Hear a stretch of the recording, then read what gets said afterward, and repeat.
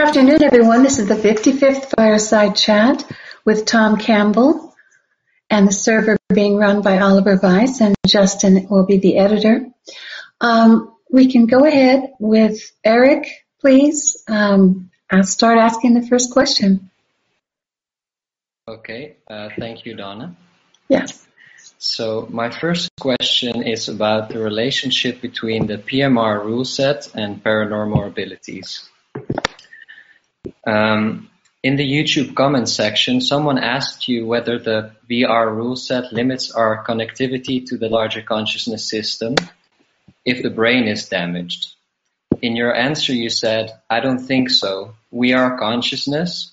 We connect to the larger consciousness system directly. We do not connect to the larger consciousness system through the body. The VR rule set determines what the IUOC can instruct the virtual body to do or accomplish within the VR.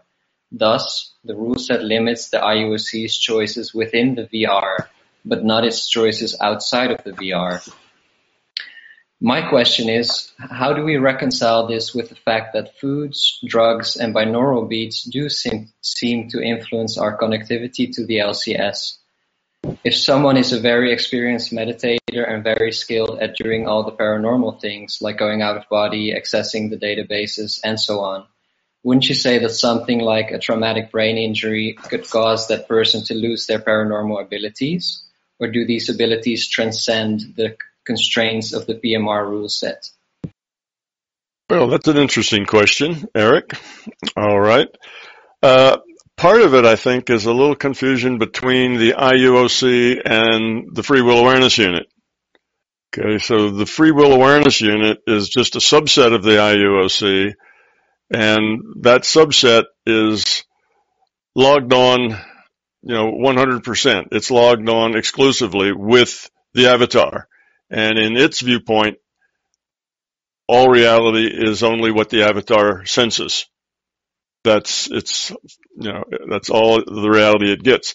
So it can only access things that the avatar allows it to access. So if that avatar, has an accident or takes a drug or whatever, then the constraints that the Free Will Awareness Unit has can get bigger or can get smaller. So if it takes some DMT, say, or ayahuasca, then those constraints may be loosened, at least in some way. Some portion of those constraints may be loosened. Or if it gets brain damaged, some constraints may be added, where it can't do things that it used to do. It can't remember. It can't access memory. So in that case, yes, there's definitely constraints that the avatar brings to the picture. Now, if you had an avatar and that avatar was doing paranormal things, okay, that requires the avatar to, get in a, because the Free Will Awareness Unit, I guess, constrained by the avatar, needs to be able to be in a consciousness state, usually a theta state. It needs to not have a lot of noise in its mind. It needs to be able to focus. It needs to have a clear intent and all those sorts of things. So if it gets into some kind of physical problem, an accident or something else, and it can't meet those conditions anymore, its mind is kind of wild or racing, or it becomes hyperactive or other sorts of things, then yes, that would get in the way of being able to, do the paranormal things. It's,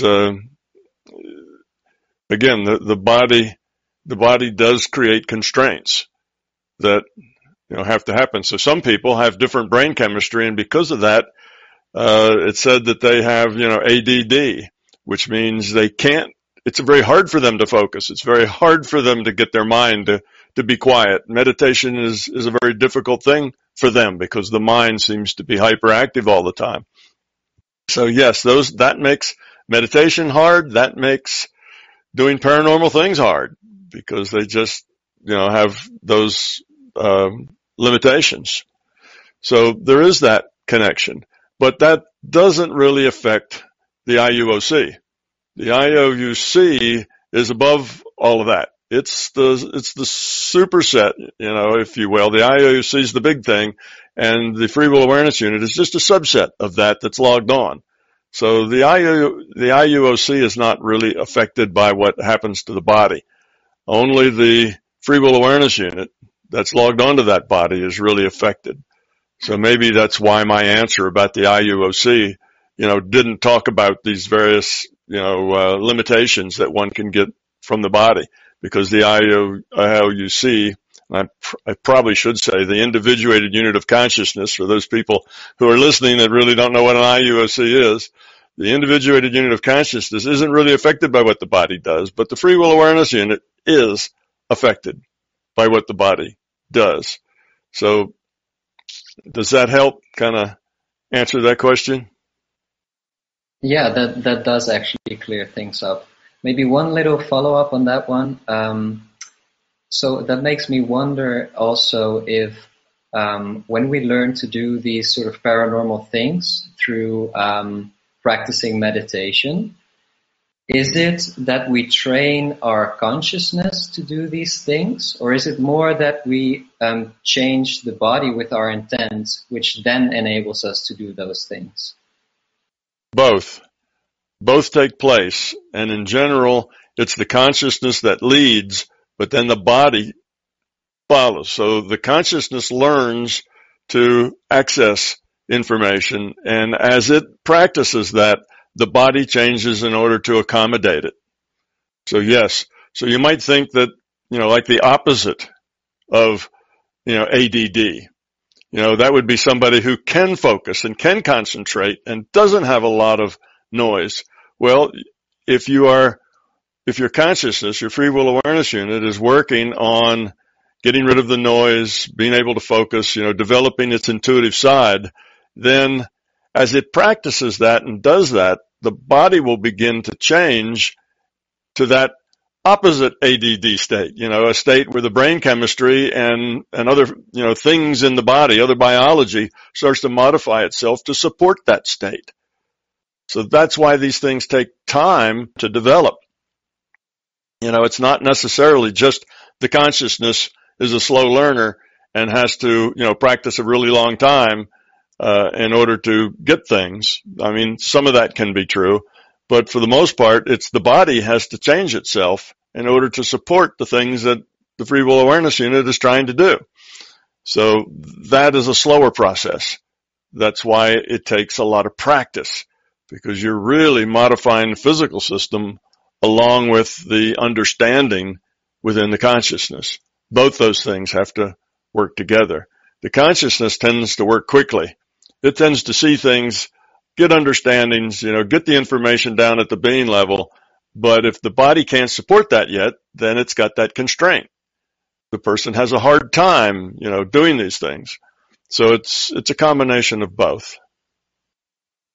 Okay, yeah, that explains everything. It also explains the whole Kundalini phenomenon, I guess, where people meditate for many years and all of a sudden their body shifts into almost a new kind of state. So it makes sense now that has to adapt to the consciousness, basically.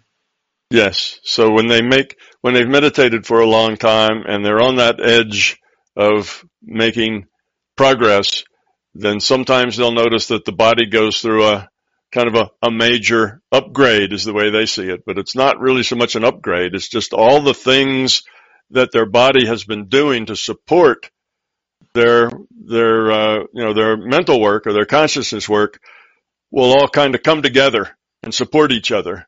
And suddenly things start happening a lot more quickly. So you have a whole bunch of maybe, a half a dozen independent things in the body that are going on. And when they all get to the point that they can work together, then things will take place a lot more quickly. So yes, a lot of the Kundalini experience is that. It's I've often said that it's kind of like a rite of passage that you get once you're in the point, once you have developed yourself to the point of being able to express that higher level of awareness. your body, your consciousness, everything kind of goes through a little change that makes everything easier afterwards. Okay, yeah, thank you. That's very interesting. So I have one more question. It's not really related. It's about death and non-existence. So the more we become aware of our true nature as consciousness, the more we lose our fear of dying, since we realize that the death of the body is just a simulated thing that doesn't affect us at a fundamental level. However, the possibility of real death still exists, in the sense that information can be deleted.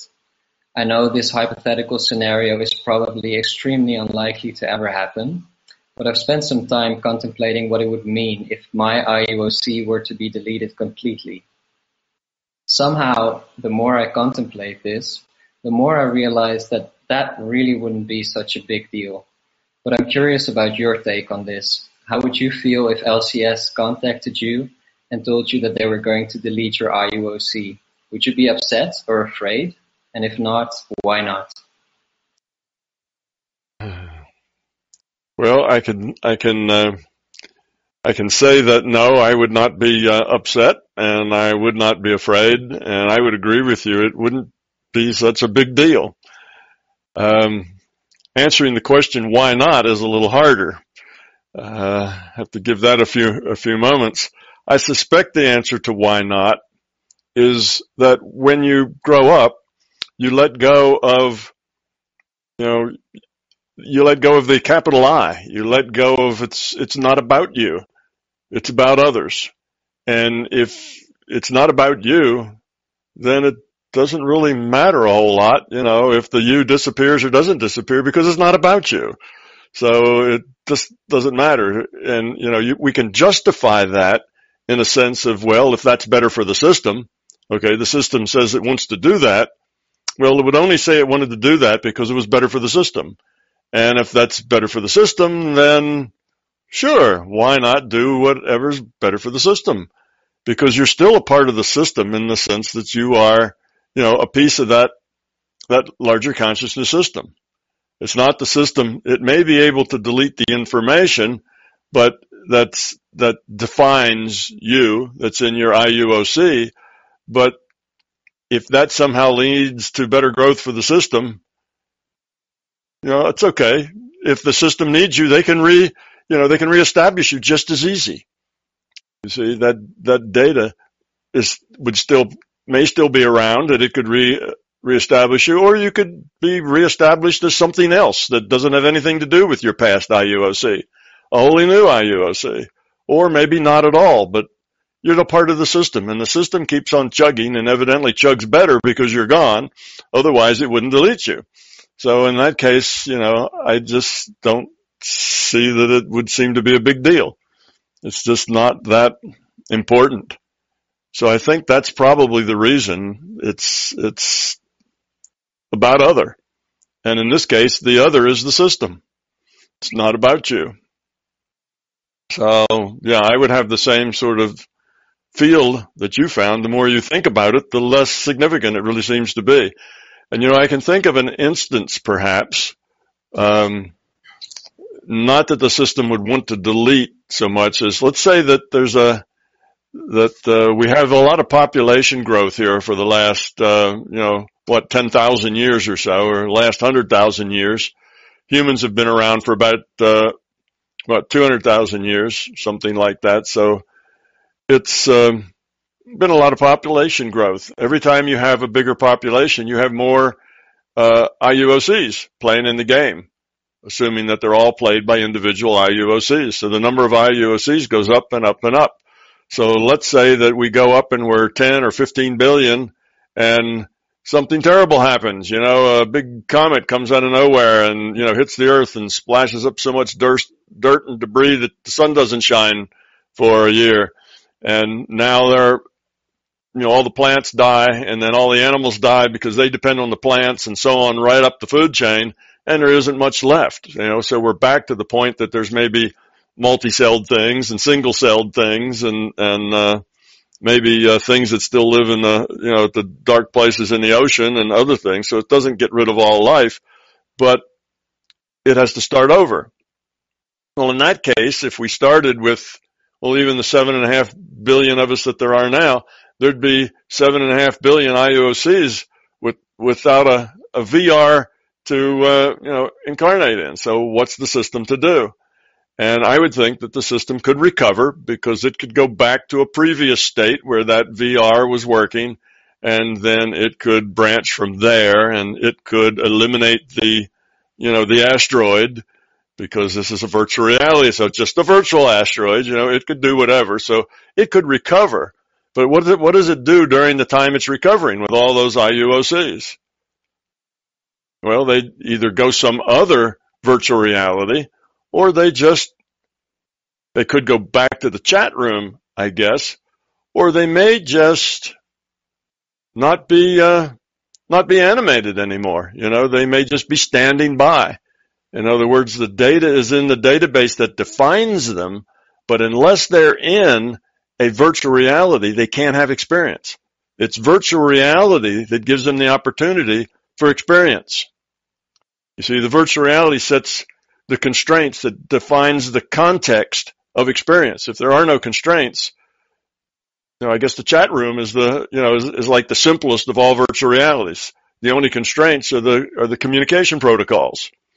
That's it. So within those, they can experience sending messages back and forth, but they don't experience things like a body or choices other than what to say, what to receive and what to send. So you could have a lot of IUOCs with really nothing to do for a while. And even if it reconstitutes the VR, it may be at a lower population.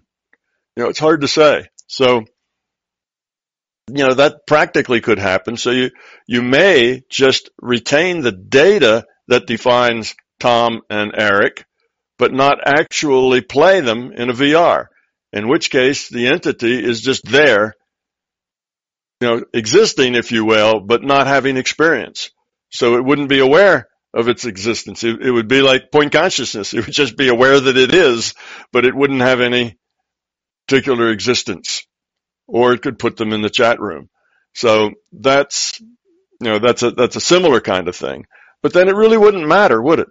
You'd just go on doing whatever you could do, chatting in the chat room, or just being in the point consciousness state, or neither of those. And, you could just kind of go to sleep if you like. It wouldn't matter. I kind of come to the same conclusion you do, so what?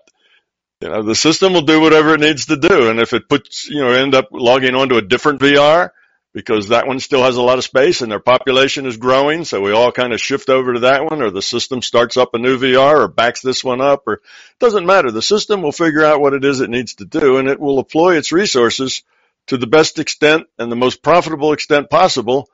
And if you're part of that, deployment of resources, well, okay, you'll keep on chugging. And if you're not, well, the system will keep on chugging too.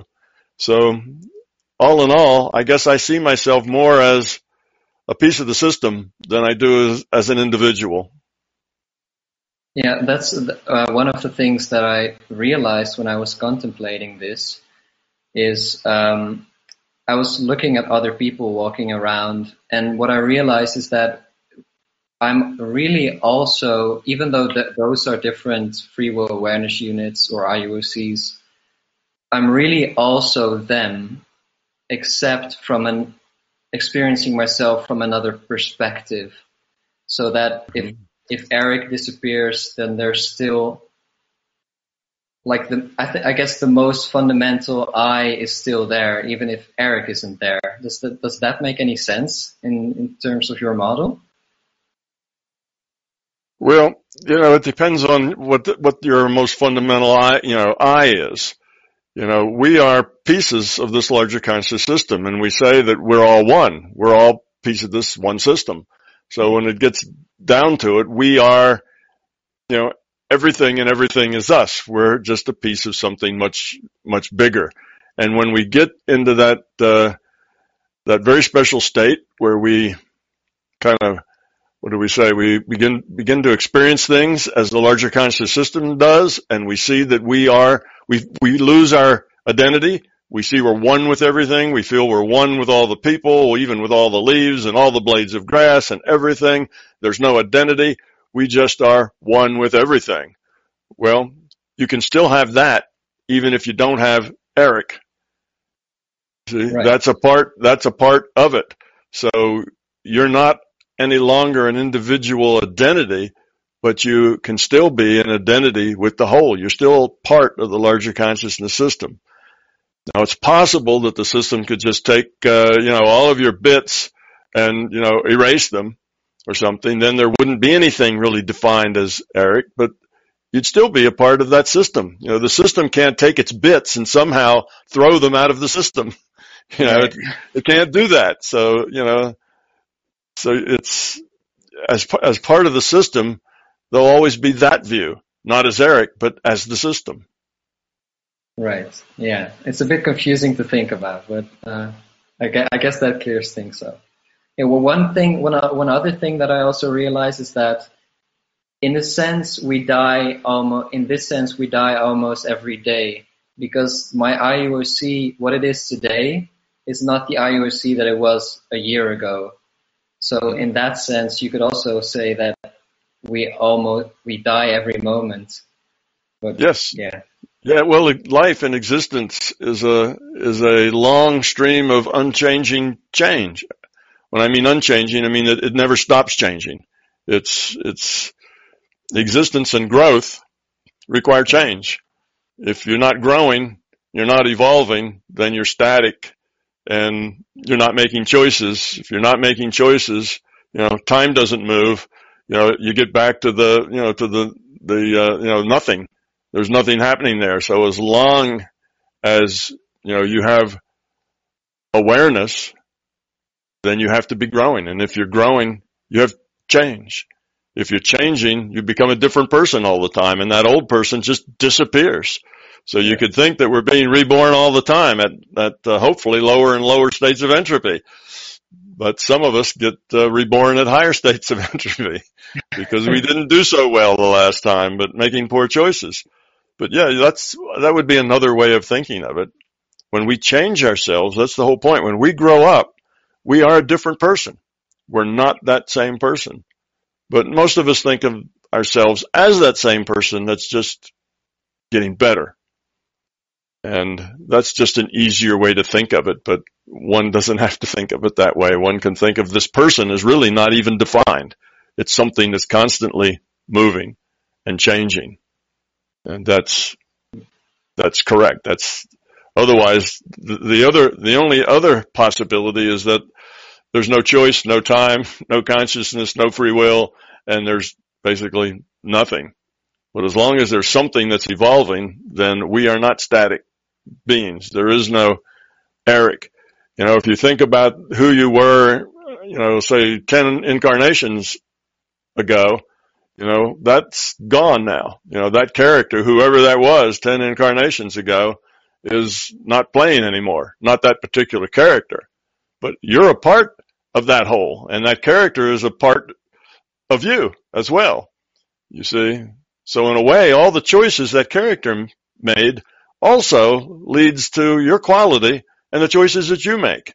So in a way, you never die as Eric, because Eric, the individual, made these choices, and these choices are going to affect what the next incarnation and the next incarnation, how they're going to act and how they're going to do it. So you kind of live on through all the incarnations because of the choices that you made as part of a long chain that's going to define what this other entity is many incarnations from now.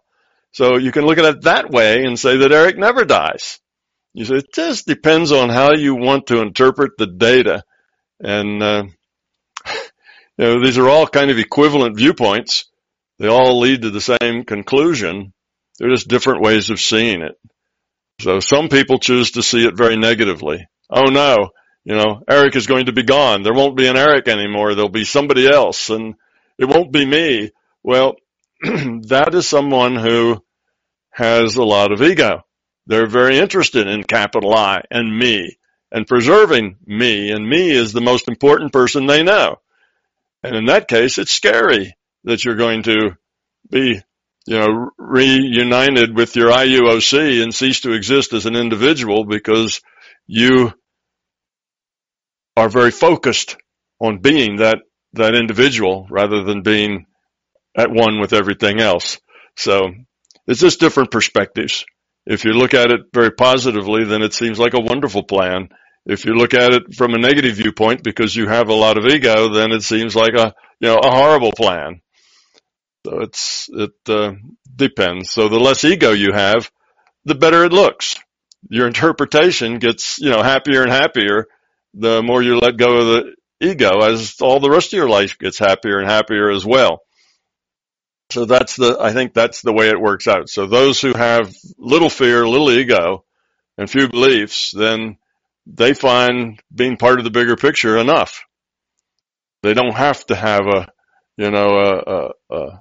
an individuality that separates them from the one. They can just be a part of something bigger than themselves, and it's okay.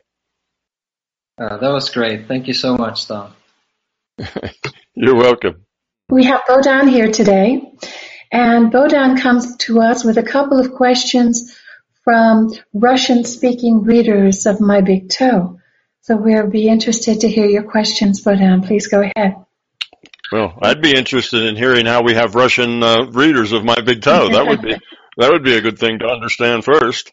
Yes, I opened Facebook page, and there are some people who are interested, actually. So they ask questions. Those are not my question, but they ask me to ask you a question. Okay. So the first question was, do I have a right to change someone's free will?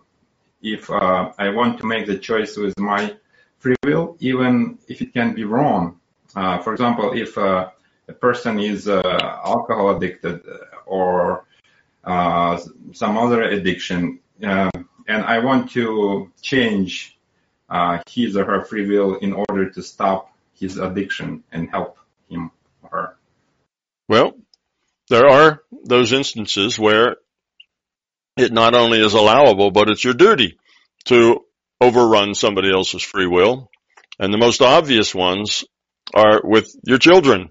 When your children are 2 and 3 and 4 years old and they'd like to go play in the street, you say no. And if their free will says, oh, I want to play in the street anyway, you put a lock on the gate and put a fence around your yard so that they can't. Okay, that's overrunning their free will. So when you have people who are not capable of making their own choices because they're too young to have enough information to make choices, to keep themselves alive and to grow up, then yes, it's your duty to overrun their free will and take care of them so that they don't hurt themselves. Now, that gets a lot stickier as the people you're talking about aren't children anymore. They're adults.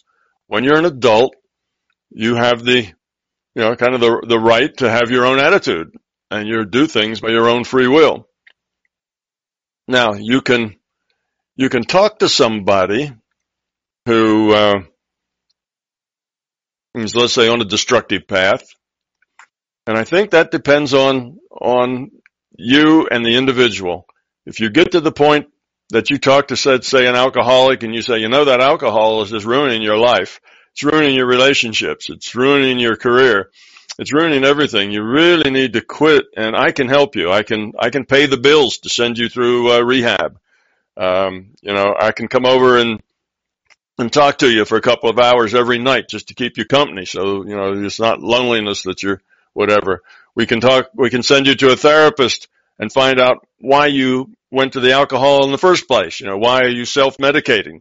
What pain is it that you're trying to escape? And let's see if we can get rid of that pain. Then you won't have the need to go to the alcohol. Then you just have to get over the habit. There's lots of things you can do for somebody who's an alcoholic. But if they say no, no, and no, that they don't want you to mess in, they don't want any help, they're doing what they want to do, and if they are not insane, they're just making poor choices, I would say you kind of have to let them go. You have to let them make their own choices. But now let's say that they are also mentally not capable. Maybe they're mentally retarded and they only have the mindset of a 6-year-old. Well, then you can interfere because, again, they don't have enough, going on to help themselves. Then you want to be a little more intrusive. So it depends on the situation. If it's just that, you have to not be in the position where you'd like this person to be different. So you're going to make that person be different. You see, that's not a good way to do it. You have to let them make their own choices, even if those choices are self-destructing to that individual. But that doesn't mean that you can't put a lot of time in trying to help them make better decisions. You can do that. But if you're going to take that alcoholic, kidnap him one night, stick him in a room, lock him in a padded cell where there is no alcohol and slide food under the door through a little slit and keep him there for 6 months or a year until they dry out and get over it, well, that's pretty drastic. And you have overrun their choices at that point. Now, maybe that would be helpful. Maybe not. Maybe they would say thank you afterwards, but maybe not. They may go right back to it just because that pain that caused them to go to it in the first place is still there. But maybe if it wasn't pain, it was just habit because they hung out with a lot of people who drank a lot, so they ended up getting there too. Well, that's a different story. Now maybe they might thank you for it. So you kind of have to look at all the possibilities and kind of see where you think the low entropy choice is. Is the low entropy choice to intervene on somebody's behalf because they are limited in their capacity to take care of themselves and make their own decisions? Well, maybe then that's the time to intervene, or maybe that's the time to leave it alone. It depends on case by case. And the way you approach it is you look at all the possibilities, the way it might work out.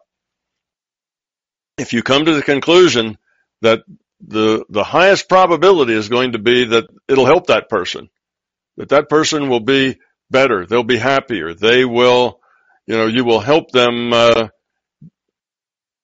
begin to evolve in a positive direction again. If it's about them, not about you, then it probably is okay to intervene. But if it's about you, I don't like that person like that. I want them to be different. I want them to not be an alcoholic. I want them to not do these things that are hurting them. It hurts me to see them hurt themselves. So it's really about me and what I want. Then the intervention's probably not a good thing because you're coming at it from the wrong viewpoint. You're imposing your free will of what you want on other people. So it just depends on the individual making the choice, and where the low entropy path is. But people should not be afraid to make choices just because they don't know how it's going to turn out. So the way we learn in life is we come up with a program, or we come up with a set of choices based on what we think is going to be the low entropy path. And if that's what we've done, we've considered it, it's not about us, it is about them, so we make our choices and we do it. It may turn out great or it may turn out bad. If it turns out badly, then we learn something. Oh, all right, I guess I didn't see all the possibilities of the way this might have worked out. I've learned something. I won't make that mistake again. You see, so you shouldn't be afraid to do the best you can with due diligence. You think about it. You look for your own ego in the process. You decide you need to step in and help this person and override their free will. And if it turns out badly, learn something from it. Where was your mistake? What is it that you didn't see? How did you not anticipate that bad result? So you learn from it and you go on. So, it is a difficult decision to make, but we shouldn't not make decisions because they're difficult. We shouldn't not make choices because we don't know how it's going to turn out. We should do the best we can and then learn from it. That's how we grow. That's how we learn up. That's how we move up the evolutionary ladder.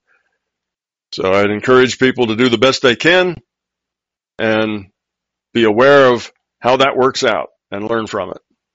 Because there are some times when it would be a good thing to override somebody's free will, particularly if they're little, or if you think that that's really going to be helpful, but it's probably not going to be helpful if you're doing it because you want it that way. That's somebody you really care about and you see them hurting themselves and you want to stop it because it's about you. That's not the right reason. Now you're interfering with their life, not really trying to help them. It seems like you're trying to help them, but you're really trying to get what you want. So that's kind of the best answer I can give. It's not an easy choice to make. I think it's pretty clear. Thank you, Tom. And second question was about the relationship. Somebody's asking when a couple has a different sex drive, what is the best way to deal with it?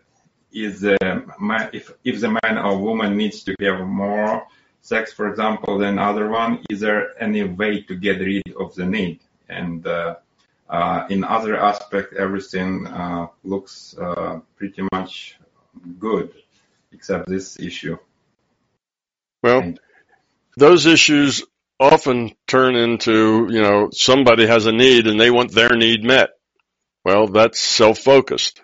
That's self-centered. It's their need that needs to be met. They want this need met. They feel bad that their need isn't being met. You see, they want to change things so that their need gets met.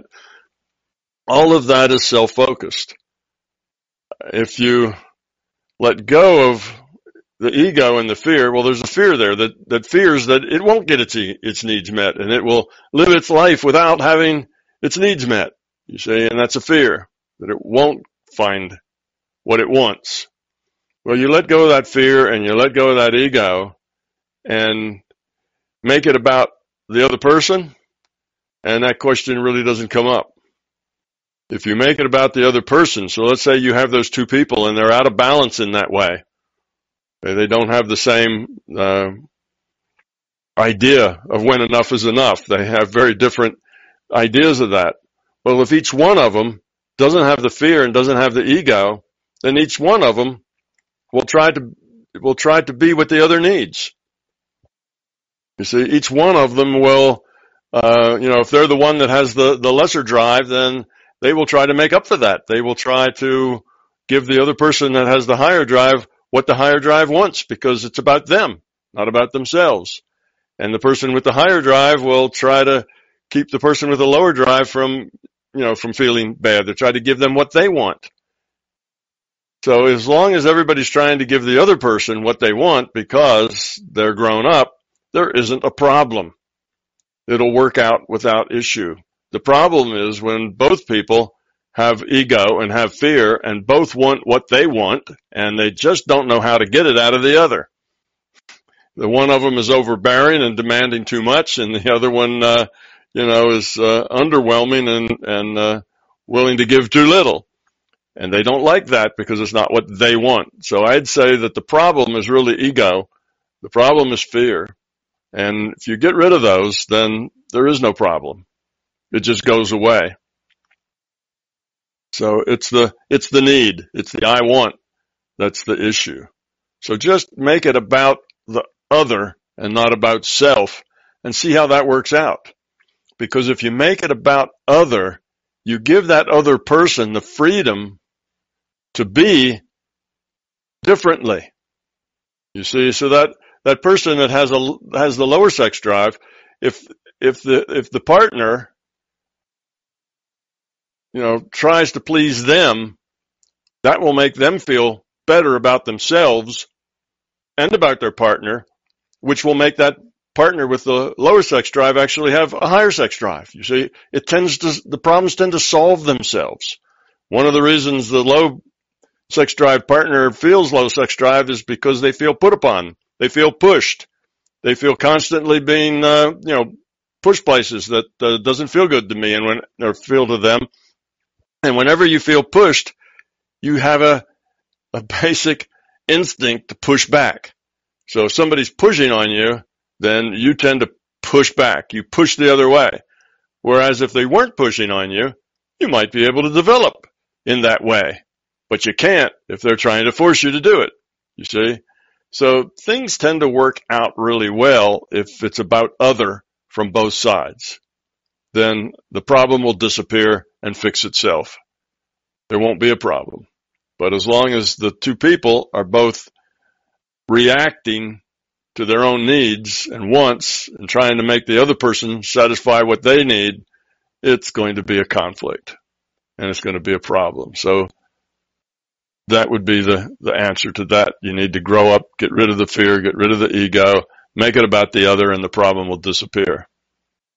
May I clarify you? What about if the other person understands the limitation of, for example, with higher drive, understand the limitation of the person who has lower drive, and she's trying to get rid of his or her own needs just to meet and be in a good relationship with the other person who doesn't have these high requirements.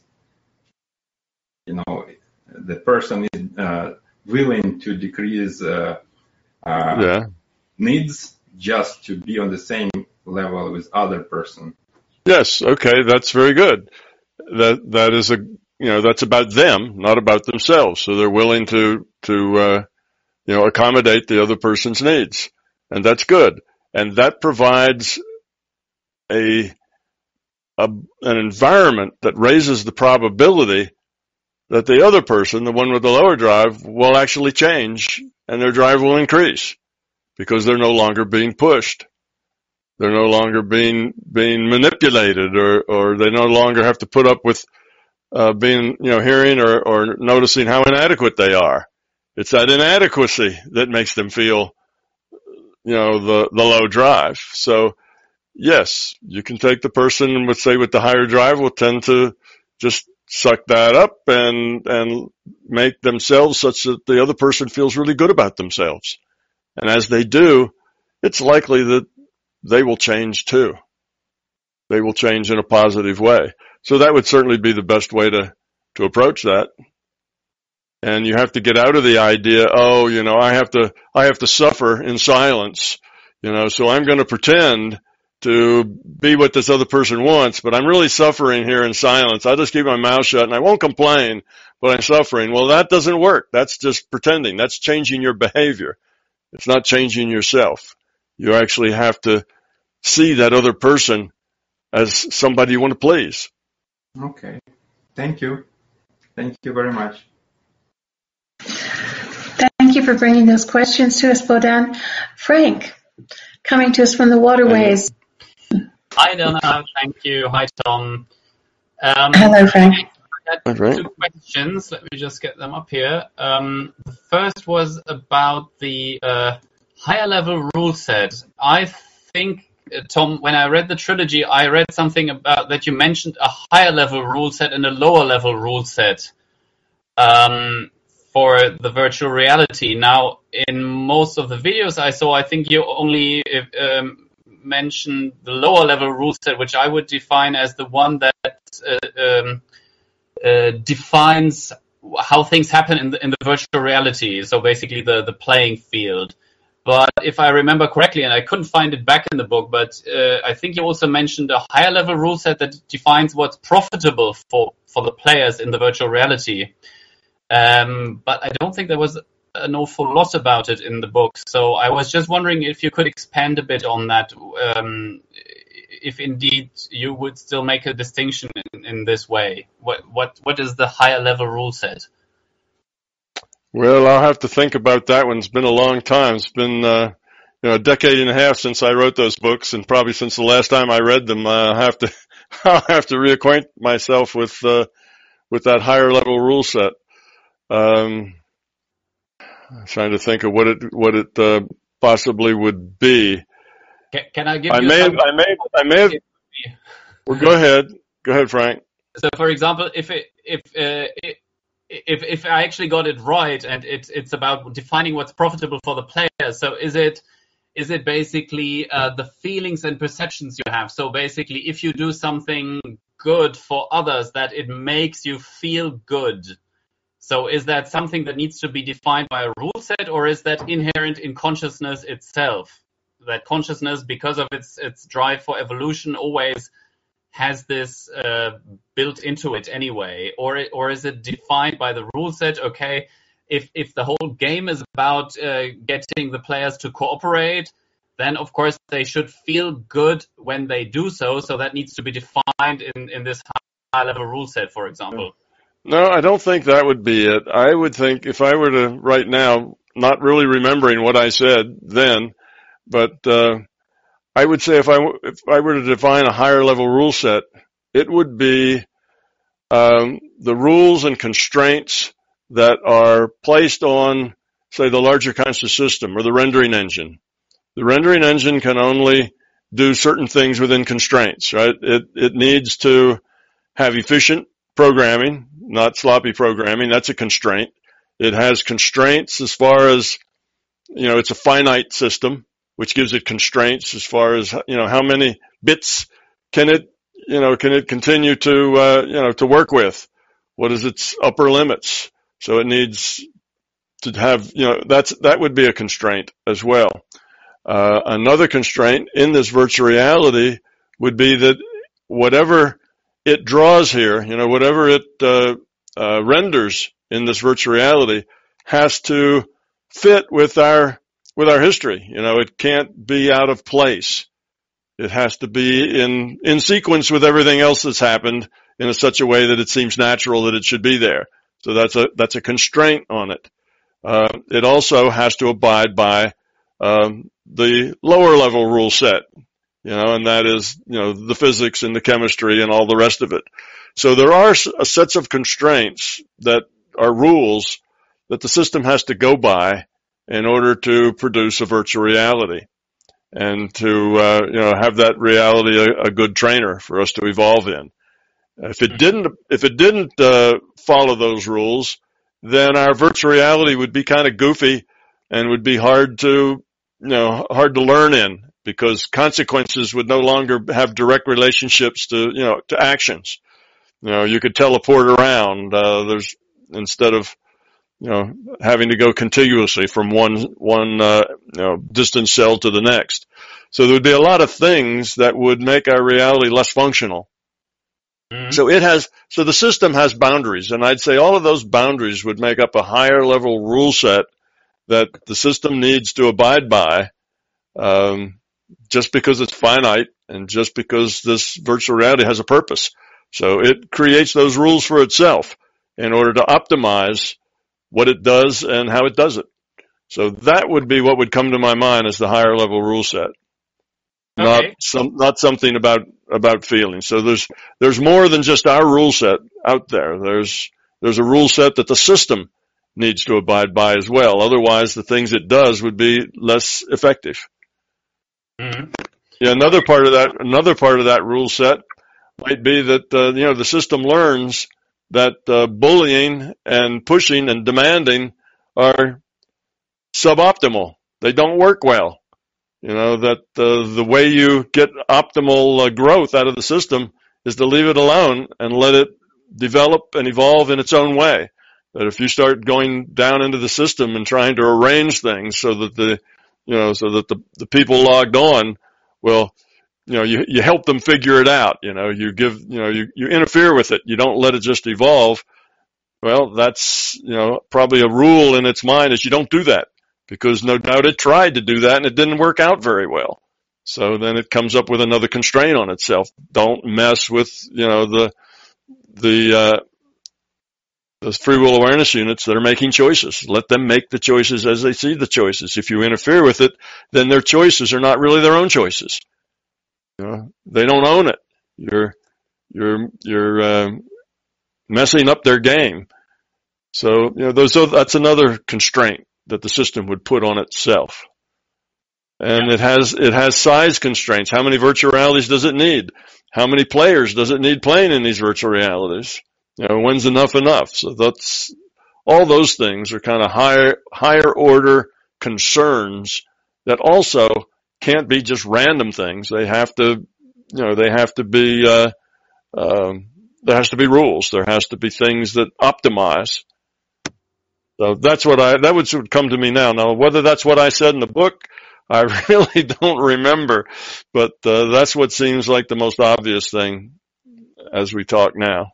Yeah, well, that definitely makes a lot of sense, and then maybe I should make the effort to try to look it up again in the book and find it back. And if I got something wrong, I mean, clearly it wasn't as a term, it didn't seem to be so important to you. So then, yeah, maybe I can look it up again and clarify next time if I got something wrong. Okay. Well, yeah. One other thing I'd say to make it easier to look it up, if you get a Kindle version, the ebook, then you can do word search. Mm-hmm. And then you can search on the phrase higher level rule set, and it ought to take you right to it. Okay. That would be much easier than trying to go through, almost 900 pages looking for certain words to appear. That would be a long process. So I'd suggest get the Kindle and do word searches. That would make it easier. Okay. Can I just ask then, because I now, before you explained this now, I had the idea that, okay, it might be about how I feel if I'm making profitable choices. So where would that come from then? That if I'm on the right path and I do something for others, I feel happy. I have what you say always, that you have a good life, a happy life. Mm-hmm. So where does that feeling then come from? Is that built into consciousness itself? Yes, I'd say that's just a part of consciousness. That's consciousness realizing what works and what doesn't. Conscious realizing that when it makes good choices, the results are happy results. The results, make it feel better. So that's just kind of an awareness of the situation and an awareness of what works and what doesn't. And when things do work and everything comes together and everybody seems to be happy, it's hard not to be happy yourself. So yes, I'd say that's just the nature of consciousness, being aware. That's just an awareness of things. When you have a lot of fear, your awareness is just the opposite. You see the dark side of everything. Instead of that silver lining, all you can see is the dark cloud. You can't see the point that, oh, well, okay, that was very tough, but I learned something. All you can see is, oh boy, this is really tough. It's not fair that I should have all this tough stuff. And that's just ego talking. So in one, you're happy because you learned something. Now you're better. You've grown from it. And the other one, you're unhappy because it isn't the way you want it. So yeah, I think that's just intrinsic to consciousness and awareness and evolution. Mm. In fact, this leads nicely to my second question, and that's again about growing up, and in this case about the paradox of bootstrapping. You always say we have to pull ourselves up by the bootstraps, and this is of course a way to describe a paradox. And I think the seeming paradox is that if you're high entropy and you're in this vicious circle of making poor choices, how do you get out of that? How do you, and I'm really interested now about the mechanics. How do you get out of this vicious circle, and what is it actually that makes you then suddenly realize, no, I need to make a good choice now? Because you also say that if I want to grow up, I need to be authentic. So if somebody is high entropy and then being authentic, that would mean that that person would then probably continue to make bad choices. So how does the change at the being level come about? Well, if you're high entropy and you make bad choices, you are authentic, and you're high entropy and you continue to make bad choices, your life gets more and more dysfunctional. More and more dysfunctional. You become more and more unhappy. You start to become depressed because all of your choices are high entropy choices, and that is authentically you, but it keeps leading to more and more dysfunction in your life and more unhappiness. And the thing that turns it around is you have to get to the point where you realize that your high entropy choices are the cause of the dysfunction. If you can So see is that, realization? yeah, I say that realization and the sense that what you've been doing just doesn't work. You know, you get to the point, it's almost like described that you get to the, what is it, there's a word for that, when you get to the very bottom and there's no place, you can't dig a hole any deeper. The dark night of the soul is what that's called. You know, you get to this point where just everything is totally as awful as it can be, and there's just no way that it could get worse. And at that point, you tend to give up and you throw up your hands and say, okay, I'm going to stop trying to make things better. Stop trying to fix this and fix that, because every time I do that, I make bad choices in my effort to make it better, and it just keeps getting worse. And you come to this conclusion that the only way to change is to change your outlook and the way you make choices. So it's that you get to a point where you realize that you need that lower entropy choices are better, and that your problem is yourself, and that life will get better if you just change what you're doing. And a lot of times that's not so much an intellectual thing as it is an emotional thing. When you hit that dark night of the soul and you just throw up your hands and say, I give up. I'm going to stop trying to force things to be the way I want. And as soon as you stop trying to force things, everything starts to get better. And then you start seeing the world from a different viewpoint. You let go of that negative tunnel vision that you had. Everything is awful. You know, everything sucks. Everything is terrible. And suddenly that viewpoint goes away, and it just is what it is. It's not really terrible. It's your viewpoint, your interpretation that's terrible.